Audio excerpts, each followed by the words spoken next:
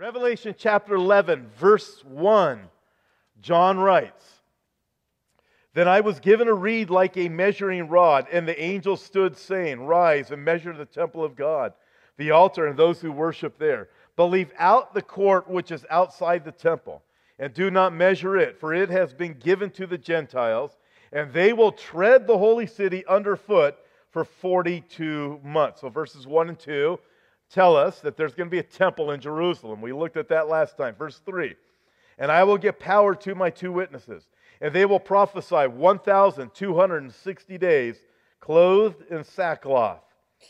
These are the two olive trees and the two lampstands standing before the God of the earth. And if anyone wants to harm them, fire proceeds from their mouth and devours their enemies. And if anyone wants to harm them, he must be killed in this manner." Yikes.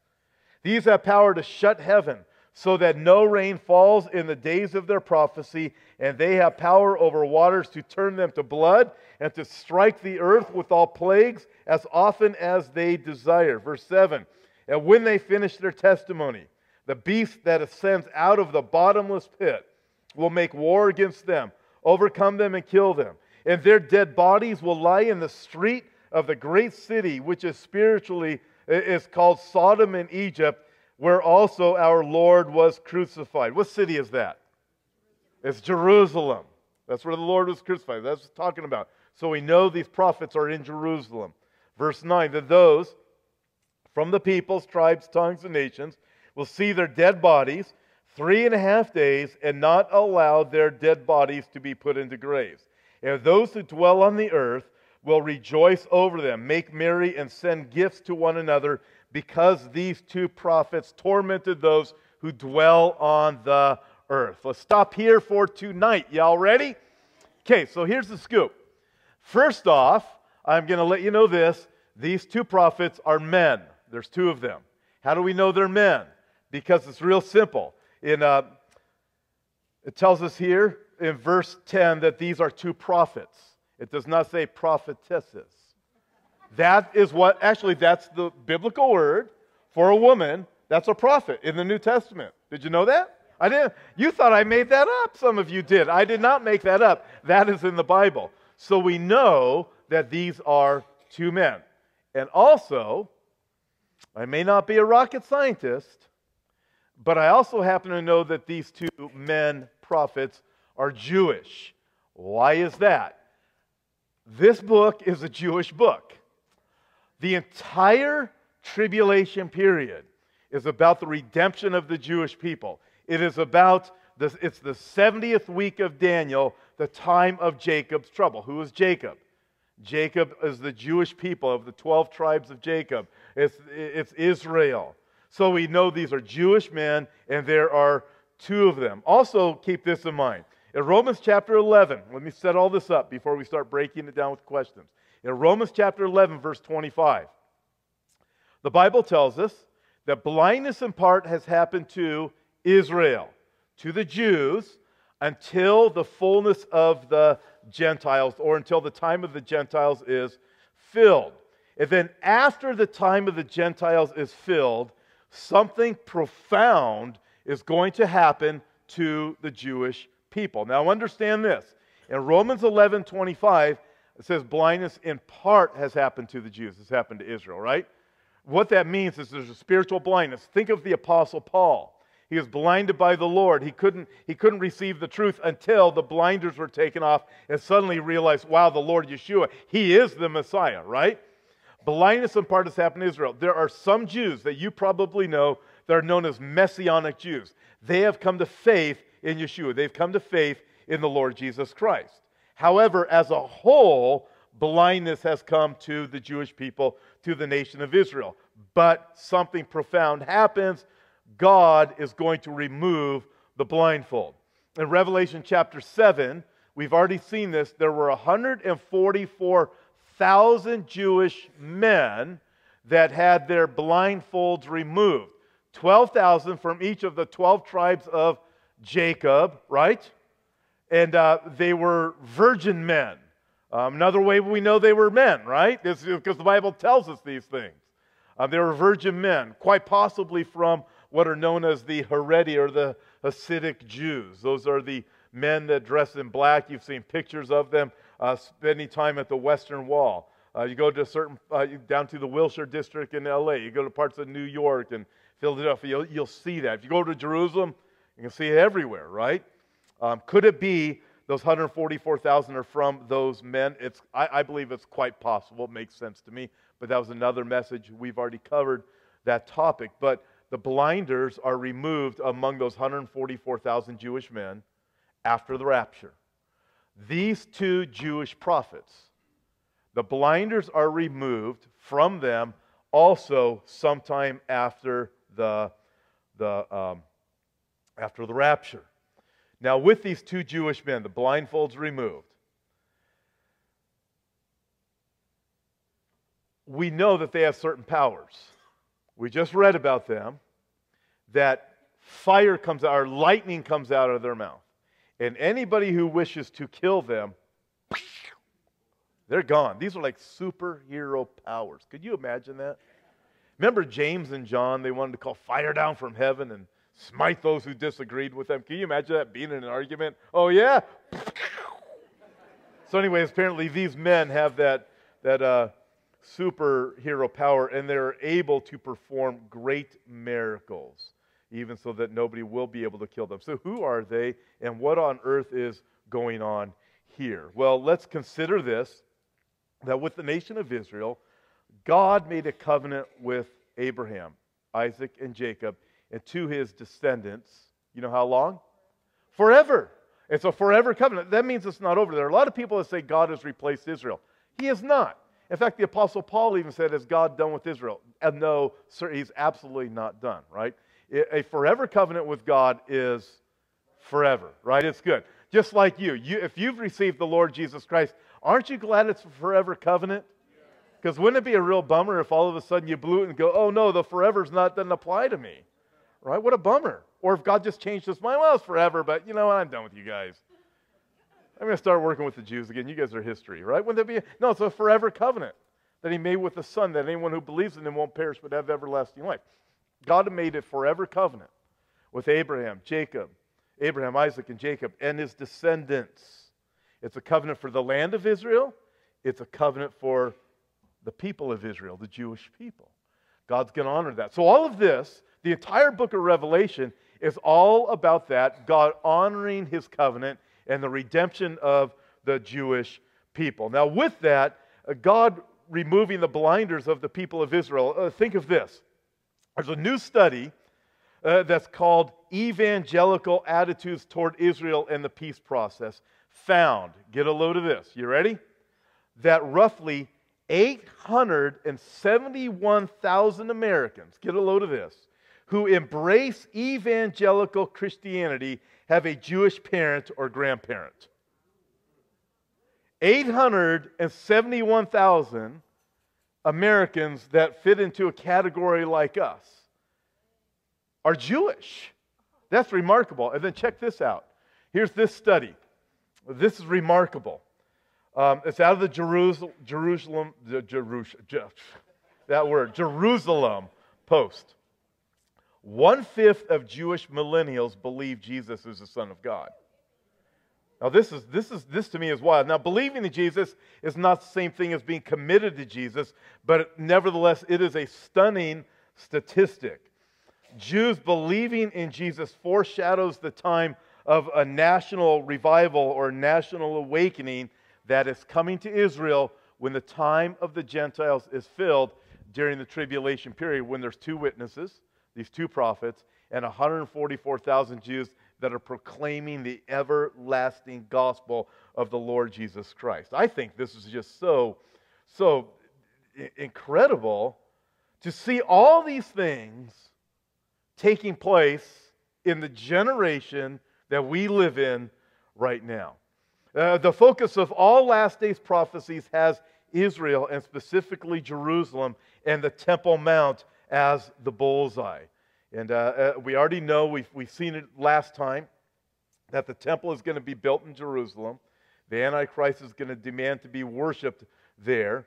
But these Jews that we read about here in chapter 11, the Jews of the 144,000, the revival that's going to happen to the Jewish people, they're the physical descendants of Jacob, who God named Israel. Paul called them in Romans chapter 9, verse 3, his kinsmen according to the flesh. So somehow, before we get to the point of the tribulation, God has to prepare their hearts. And I look at that, and I think this is a remarkable preparation of the hearts of Jewish people. I have friends that are Jewish and are not Messianic. They're not saved. I have friends that are Jewish and they are Messianic. They've come to faith in the Lord Jesus Christ. My Messianic friends from Israel have told me over and over again, it's very hard, but they said it was much harder 20 years ago to be a Messianic Jew in Israel than it is now. It's getting easier and easier and easier. Rabbis are starting to be willing to talk to people who are coming, Jews who are coming to faith in Yeshua. But God, I absolutely believe God is preparing them now. A couple of more things before we get on to the understanding and answer some questions of the text we read. These witnesses, we're told here, they are ministering. They will, verse 3, for 1,260 days, they're going to be clothed in sackcloth. That sounds pretty itchy, but I don't know if they're ever going to wash their sackcloth 1,260 days straight. Maybe not.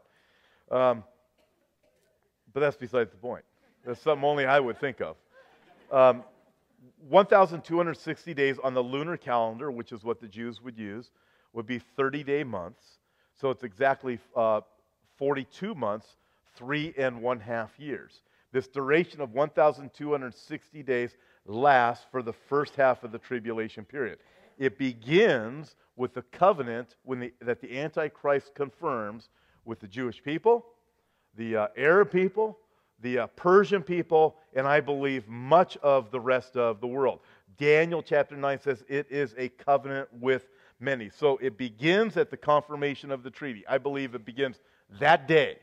The day the covenant is signed, these two prophets are going to start saying, whoa, whoa, whoa! This man is a devil. That Antichrist is a fraud. Sometime after these two prophets, the 144,000 are going to get saved. But these first two, we're going to look at who they are here in just a second. But just before we get there, I want you to think of this. So, when you are in Jerusalem now, many of you have seen this view in person. This is from the Mount of Olives, and you're looking out there, and this is what you see. You see the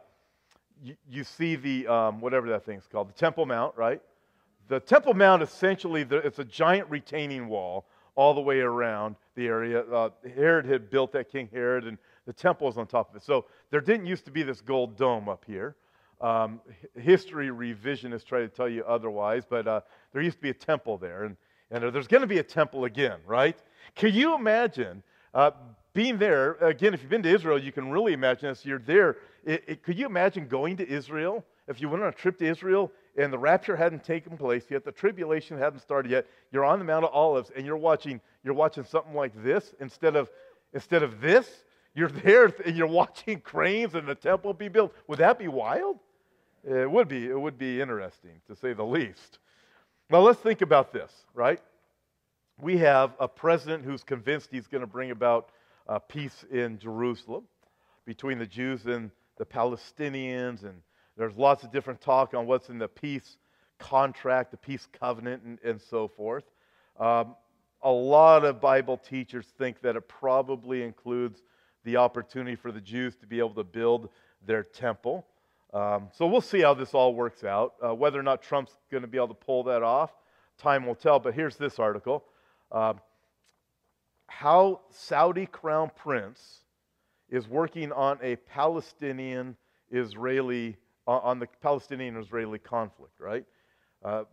Crown Prince Salman El-Sisi and Israel plan a mega city connecting Jordan, Saudi Arabia, and Egypt. And this goes on to say Trump's deal is also on the table. Now, here's the thing with the Saudi Crown Prince. Listen to this. He's been called the most dangerous man in the world, and so is Putin, by the way, an aggressive and an ambitious man. We're talking about the Middle East rising star, 32-year-old Saudi Crown Prince Mohammed bin Salman. MBS, Mohammed bin Salman, MBS, as he's called by the media, will probably become Saudi's new king this year because his ailing father, King Salman, reportedly suffers from Alzheimer's disease and is not able to concentrate on his tasks of the monarchy anymore. MBS was in Egypt and the United Kingdom on the first leg of a month-long trip, which will end in the United States. There he reportedly will focus on U.S. President Donald Trump's deal of the century. During his 3-day visit to Cairo, the Saudi crown prince once again showed he's an out-of-the-box thinker who is seriously working to implement sweeping reforms in Saudi Arabia. He reportedly arranged a series of meetings between top Saudi officials and their Israeli counterparts, which were also attended by representatives of the Egyptian government. So I'm looking at this, and you see this person. Now, I'm going to say this on the record. Pastor Tom is not saying this is the Antichrist. But I want you to think of this. This man is 32 years old. He's come out of relative obscurity. He is on the scene. He's building the most expensive city in the world that's very similar to what the Bible describes as the last days Babylon. That's between Jordan, Egypt, and Saudi Arabia. Going to connect all these. It's an incredible place as I've read about it. We live in exciting times. At the same time, he's really involved with this peace covenant, the peace work, wanting to be the one who really gets the deal done, willing to confirm President Trump's deal if it looks like it's going to work. You start looking at all this, you're going, you got to be kidding me. So, no, again, what did I say? Listen, I do not believe he's the Antichrist, but what we see is how out of relative obscurity a man can rise to power. President Obama rose to power out of relative obscurity. This man, bin Salman, rises out of relative obscurity, 32 years old, totally charismatic, right? Smart and everything. You're looking at this and you go, wow, how easily the Antichrist can rise to power and confirm a peace covenant that is in place. And folks, I mean, this just tells me we're living in exciting days. So I read things like this, and I'm like, wow. So anyways, what happens? So let's get on. I haven't answered any questions yet, and I only got like 4 minutes left. You ready? Okay, we don't have a lot of questions tonight. Praise the Lord. All right, first question. Who are these two prophets? Because that's what you want to know, all right? Well, they could be two Jews who lived during the Old Testament. But the Bible doesn't say they have to be two Jews who lived in the Old Testament, all right? Or they could be two Jews that are living right now. They could be two Jews that are of our era, two Jews that are living over in Jerusalem, right? It could be that. If it's two Jews from the Old Testament, that means they're probably not going to appear on the scene, and they're going to suddenly appear when the confirmation of the Antichrist takes place. So they aren't going to show up until the beginning of the tribulation period, like right away. Covenant signed, all of a sudden these two men are going to show up. But if it's not two men from the Old Testament, then that means it's two men today, quite possibly, if that's the case, living in Jerusalem. You just saw an article that 1 out of 5 Jewish millennials are now looking at Yeshua. Maybe he is the Messiah. Could it be 2 out of those millennials that are starting to look at that and going, could it be them? Well, we don't know for sure, but we are going to look at possibilities. So here's the deal. If they are from the Old Testament, who are they? I am glad you asked me that question. We're only going to look at 3, though, all right, because we don't have a lot of time. I'm going to give you what are the 3 most, out of these 3, 2 of these 3, I believe, are probably the prophets if they are not 2 Jews living in Jerusalem right now, right? So I'm going to give you 3 from the Old Testament that have the greatest possibility of being these 2 prophets. The first one would be Enoch. Why Enoch? Well, Enoch was the father of Methuselah, but why Enoch?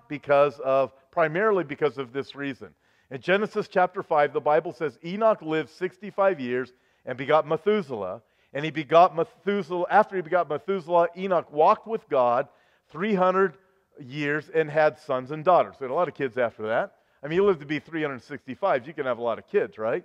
So all the days of Enoch were 365 years. Enoch walked with God, and he was not, for God took him.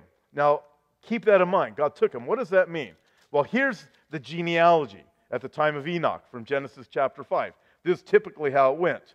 So all the days of Seth were 912 years, and he died, right? All the days of Enosh were 905 years, and he died. All the days of Canaan were 910 years, and he died. Man, these are old men. Wow. Mahalalel, his days were 895 years. He was young, and he died. Jared, 962 years, and he died. Methuselah, 969 years, and he died. Lamech, 777 years, and he died, and he died, and he died. The monkey wrench in all of those genealogies is Enoch. Enoch. He didn't die. God took him. What does that mean, God took him? It means he was translated. He was caught up into heaven. If we were to put it in our terms, he was raptured.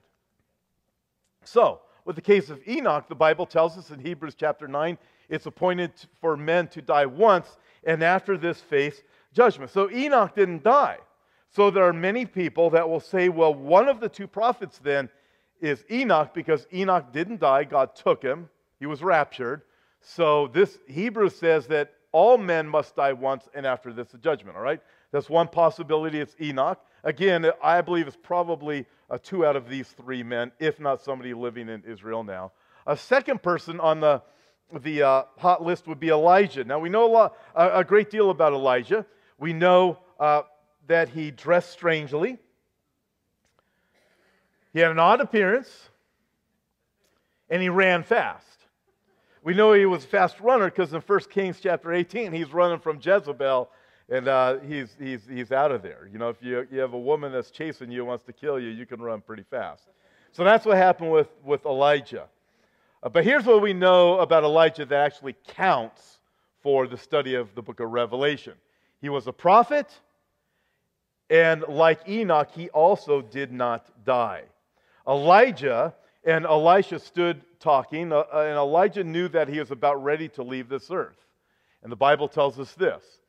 Then it happened as they continued on and talked, Elijah and Elisha, that suddenly a chariot of fire appeared with horses of fire and separated the two of them, and Elijah went up in a whirlwind to heaven. Elijah gets raptured, right? But what happens? And Elisha saw it, right? And he cried out, my father, the chariot of Israel and its horsemen. So he saw Elijah no more. Elijah was caught up into the air like Enoch was caught up into the air. So God took both Enoch and God took Elijah. More evidence for Elijah. He prophesies a drought in 1 Kings chapter 17. What happens here in Revelation chapter 11 verse 6? These two prophets have power to shut heaven so that no rain falls in the days of their prophecy. So there's a drought, right? That's the power there. Also, he calls fire down from heaven. In 1 Kings chapter 18, he has a contest with the prophets of Baal, which ended when God sent fire from heaven to consume a thoroughly drenched sacrifice. Now think of this also, all right? You can read along if you want, but in 2 Kings chapter 1, verses 9 and 10, listen to this. Then the king sent to Elijah.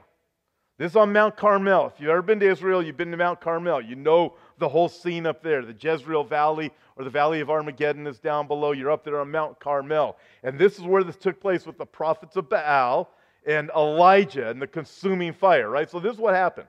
2 Kings gives us things that 1 Kings doesn't. 2nd and 1st Chronicles do that same thing. Read those books together and you get all kinds of really cool details that one book will have, the other won't have. It's totally cool. You put them together. But that's what happens. So 1 Kings we find out a little bit. 2 Kings we find out this. Chapter 1 of 2 Kings. Then the king sent to Elijah a captain of 50 with his 50 men. So he went up to Elijah, and there Elijah was sitting on the top of the hill. And the captain spoke to Elijah. So the captain, the king, sends the captain, and the captain has 50 men with him, and the captain goes to Elijah. You following that? Okay. And the captain, with his 50 men, says to Elijah, this is a big mistake, man of God, he was right there. The king has said, come down. In other words, I ain't doing this anymore.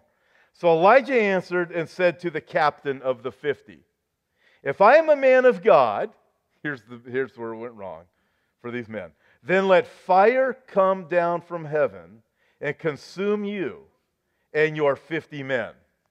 If I'm a man of God, guess what happened? Fire came down from heaven and consumed him and his 50 men, right? Man of God, prophet of God, dressed in sackcloth, right? What do we have here in verse 5 of Revelation 11? If anyone wants to harm these two prophets, fire proceeds from their mouth and devours their enemies. But there's more. Can I give you more? Okay, good, because I'm going to go way over tonight. Is that all right? I mean, not way over, but I am going to go over a few minutes. A few. Malachi chapter 4, verse 5. This is what the Bible says, right? You guys know this verse. Behold, God says, I will send you Elijah the prophet before the coming of the great and dreadful day of the Lord. Now, if you're a student of Scripture, you're probably saying yes, but Jesus explained that that prophet was fulfilled in in John the Baptist. Remember that? It wasn't quite fulfilled in John the Baptist. I'm going to show you something. Jesus was speaking specifically to the Jews. Pay careful attention to the words that Jesus used, right? This is what Jesus says about John the Baptist. And if, he says to the Jews, if you are willing to receive it, then he, that would be John the Baptist, is Elijah who is to come. Okay. Receive what? That he's the Messiah, that Jesus is the Messiah. If you receive me, right? Here's the problem. Did they receive it? No. As God told us far in advance, they rejected Jesus as the Messiah, and that means they also rejected John the Baptist as being in Elijah, being the same. Hence, the coming of the Messiah is split in two, right? They rejected Jesus. The coming of the Messiah is split in two. In fact, when you read Isaiah chapter 53, it's very clear. You have the first coming of Christ who dies as a sacrificial lamb, and then you have the second coming of Christ who's coming again as conqueror. All right, now look at this. Go back to Malachi. What does Malachi say? Malachi says this. Behold, I will send you Elijah the prophet before the coming of the great and dreadful day of the Lord. When Jesus came the first time and he went to the cross, was that the great and dreadful day of the Lord? No, that wasn't. The great and dreadful day of the Lord is the time of Jacob's trouble. That is still coming in the future. All right? So we have Enoch. We have Elijah. Almost all scholars will say one of these guys has got to be Elijah. Right? Because of that verse alone right there. That's why so many Bible teachers say, yeah, it's Elijah. So it's Elijah and Enoch. Enoch never died. Hebrews says everybody's got to die once, right? So the other possibility, you probably have heard this, is Moses. So these are the three most likely possibilities out of all of these. So the argument against Moses as being one of the two witnesses that's spoken of in Revelation 11 is that Moses died, yet Hebrews 9 says it's appointed a man to die once. So if Moses is one of the two prophets coming in the tribulation period, that means Moses will die twice, right? Because the Antichrist is going to rise up and kill Moses. So that presents a problem. Does that contradict Hebrews chapter 9? Well, here's this. Consider that others died twice in the Bible. Elijah raised somebody from the dead and they died again, right? Jesus raised the son of Nain from the dead and he died again. Jesus raised Lazarus from the dead and Lazarus died again. So there's already precedence through the miraculous work of God that somebody could die and come back to life only to die again. All right? So with that, just as a thought, because I know some people right now want to argue with me on the internet. That's all right. We're going to look at a few more things. So don't start that blog site yet. Evidence for Moses. He appeared with Elijah at the Mount of Transfiguration, right? Matthew chapter 17. Peter's there. He says to Jesus, he sees Moses transfigured, Elijah transfigured, and Jesus is there in his glory. He says, Lord, let us build 3 tabernacles, or let us build 3 tents. You remember that passage? Right? One for you, one for Elijah, one for Moses. Now, it's very interesting that both Moses and Elijah are the 2 from the Old Testament singled out for the appearance at the Mount of Transfiguration. Also, the other thing is here with Moses is that he died, but he did not die in the usual way. How is that? Now, check this out. This is where it gets weird, and this is where it gets really intriguing for Revelation chapter 11. Jude tells us of Moses' death from the Jewish oral tradition, the Mishnah. And this is what Jude 9 says. Yet Michael the archangel, in contending with the devil, when he disputed about the body of Moses, dared not bring against him a reviling accusation, but said, the Lord rebuke you. Now, normally stories from the Mishnah don't make it into the Bible, but this is the Bible. This is canon. This is the Bible. God's saying, this is my word. This is what actually took place in the spiritual realm. There was a spiritual battle over the body of Moses. Why? I don't know. This is weird. And then you have Elijah, who's caught up into heaven. And then you have Moses with him appearing on the Mount of Transfiguration. It's very interesting. Here's what we can know for certain. God was doing something with the body of Moses that seems to be reserved for a future time, for a future use. We don't have all the information on it, but this is the only person in the history of the world that we know that God did something specific for a reservation of the body, a preservation of the body of Moses. Now, people have argued for years the reason why Moses' body was never found and various things took place is because they have said that the Jews, and by extension Christians, would end up worshiping Moses, which is probably quite true. I mean, we built a shrine for tortillas that have the face of Jesus on it, you know? So we probably would, right? I agree with that. However, there's something unique about the body of Moses and God's plan that we don't know. And so one more thing about Moses. The plagues during Israel's exodus on behalf of Moses resemble all the plagues of Revelation, and specifically even Revelation chapter 11. In verse 6, we read that these prophets have power over waters to turn them to blood, just like the first plague to strike Egypt. And God struck Egypt with a host of plagues. Revelation chapter 6 also says that these 2 prophets have the power to strike the earth with all plagues. With that, you ready to move on? Okay, because we only have 17 more questions. We've been through what, 2? No, I don't have a lot. From here on out, it's going to go pretty fast. So you guys can hang a few more minutes? Okay, so number 3, what happens to the 2 prophets? Verse 7 tells us, when they finish their testimony, the beast that ascends out of the bottomless pit will make war against them, overcome them, and kill them. And their dead bodies will lie in the street of the great city, which is spiritually called Sodom in Egypt, where also our Lord was crucified. So what are we told here? When they finish their testimony. Same thing with you and I, right? God has a work for you. And we can trust God that be faithful to Him. We will finish our testimony, whatever it is. And we especially have this hope in the Lord Jesus Christ, that if you have a friend that's in Christ that has died, they finished their testimony. They finished whatever God had for them. And you know what? You're going to be reunited with them in heaven. There's these 2 prophets, something remarkable was planned for them. By our estimation, most things, we aren't going to do things that remarkable. But whatever it is that God has planned for us, we can stay strong and press forward. Amen? Let's move on. Next question. Who kills these 2 prophets? Verse 7 says the beast does. I believe we'll see this more when we get to Revelation chapter 13. I believe this beast is the Antichrist, and he's given the opportunity to be able to kill these two prophets. By the way, I want to say this also, that Hebrews chapter 9 verse 27 said it's appointed to man once to die and then face the judgment. As with these two prophets, we have an appointment with death. It's on the calendar. It's on God's calendar somewhere. There's an appointment there.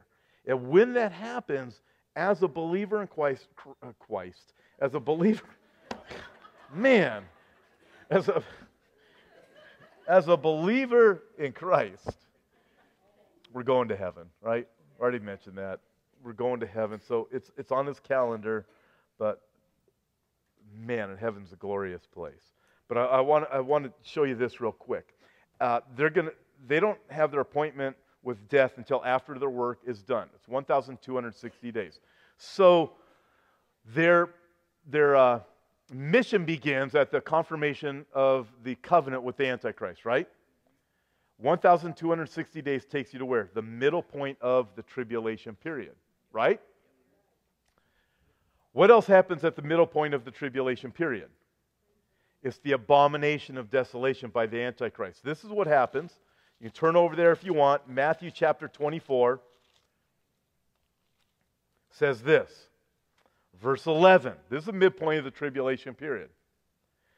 Jesus, in his own words, verse 15. 24, verse 15. Therefore, when you see the abomination of desolation spoken of by Daniel the prophet standing in the holy place, whoever reads, let him understand. Then let those who are in Judea flee to the mountains. Let him who is on the housetop not go down to take anything out of his house. And let him who is in the field not go back to get his clothes. Woe to those who are pregnant and those who are nursing babies in those days. Pray that your flight may not be in the winter or on the Sabbath, for then there will be great tribulation, such as not been since the beginning of the world until this time, no, nor ever shall be. So how does this work? It appears that this is how this transitions. The prophets give they give the prophecy for 3.5 years. They are killed. The Antichrist is full of himself and he's full of Satan. 2 Thessalonians tells us he will sit in the temple and demand to be worshipped as God, the abomination of desolation, right? So they're killed.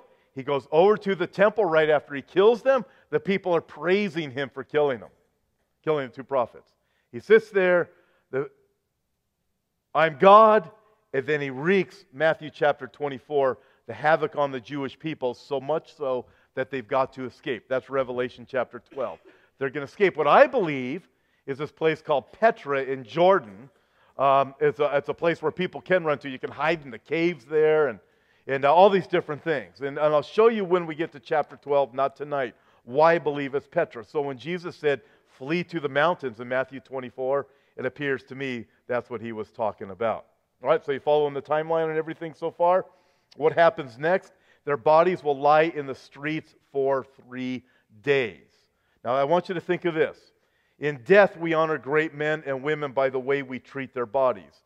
Billy Graham's body was the first religious leader in history to receive the honor of lying in state in the U.S. Capitol Rotunda. Presidents have that same opportunity. Nixon declined, but presidents have that same opportunity. So in death, we honor great men and women by the way we treat their bodies, but these bodies are going to be lying in the streets for 3 days, and they're going to be unembalmed, and they're going to be looking really bad.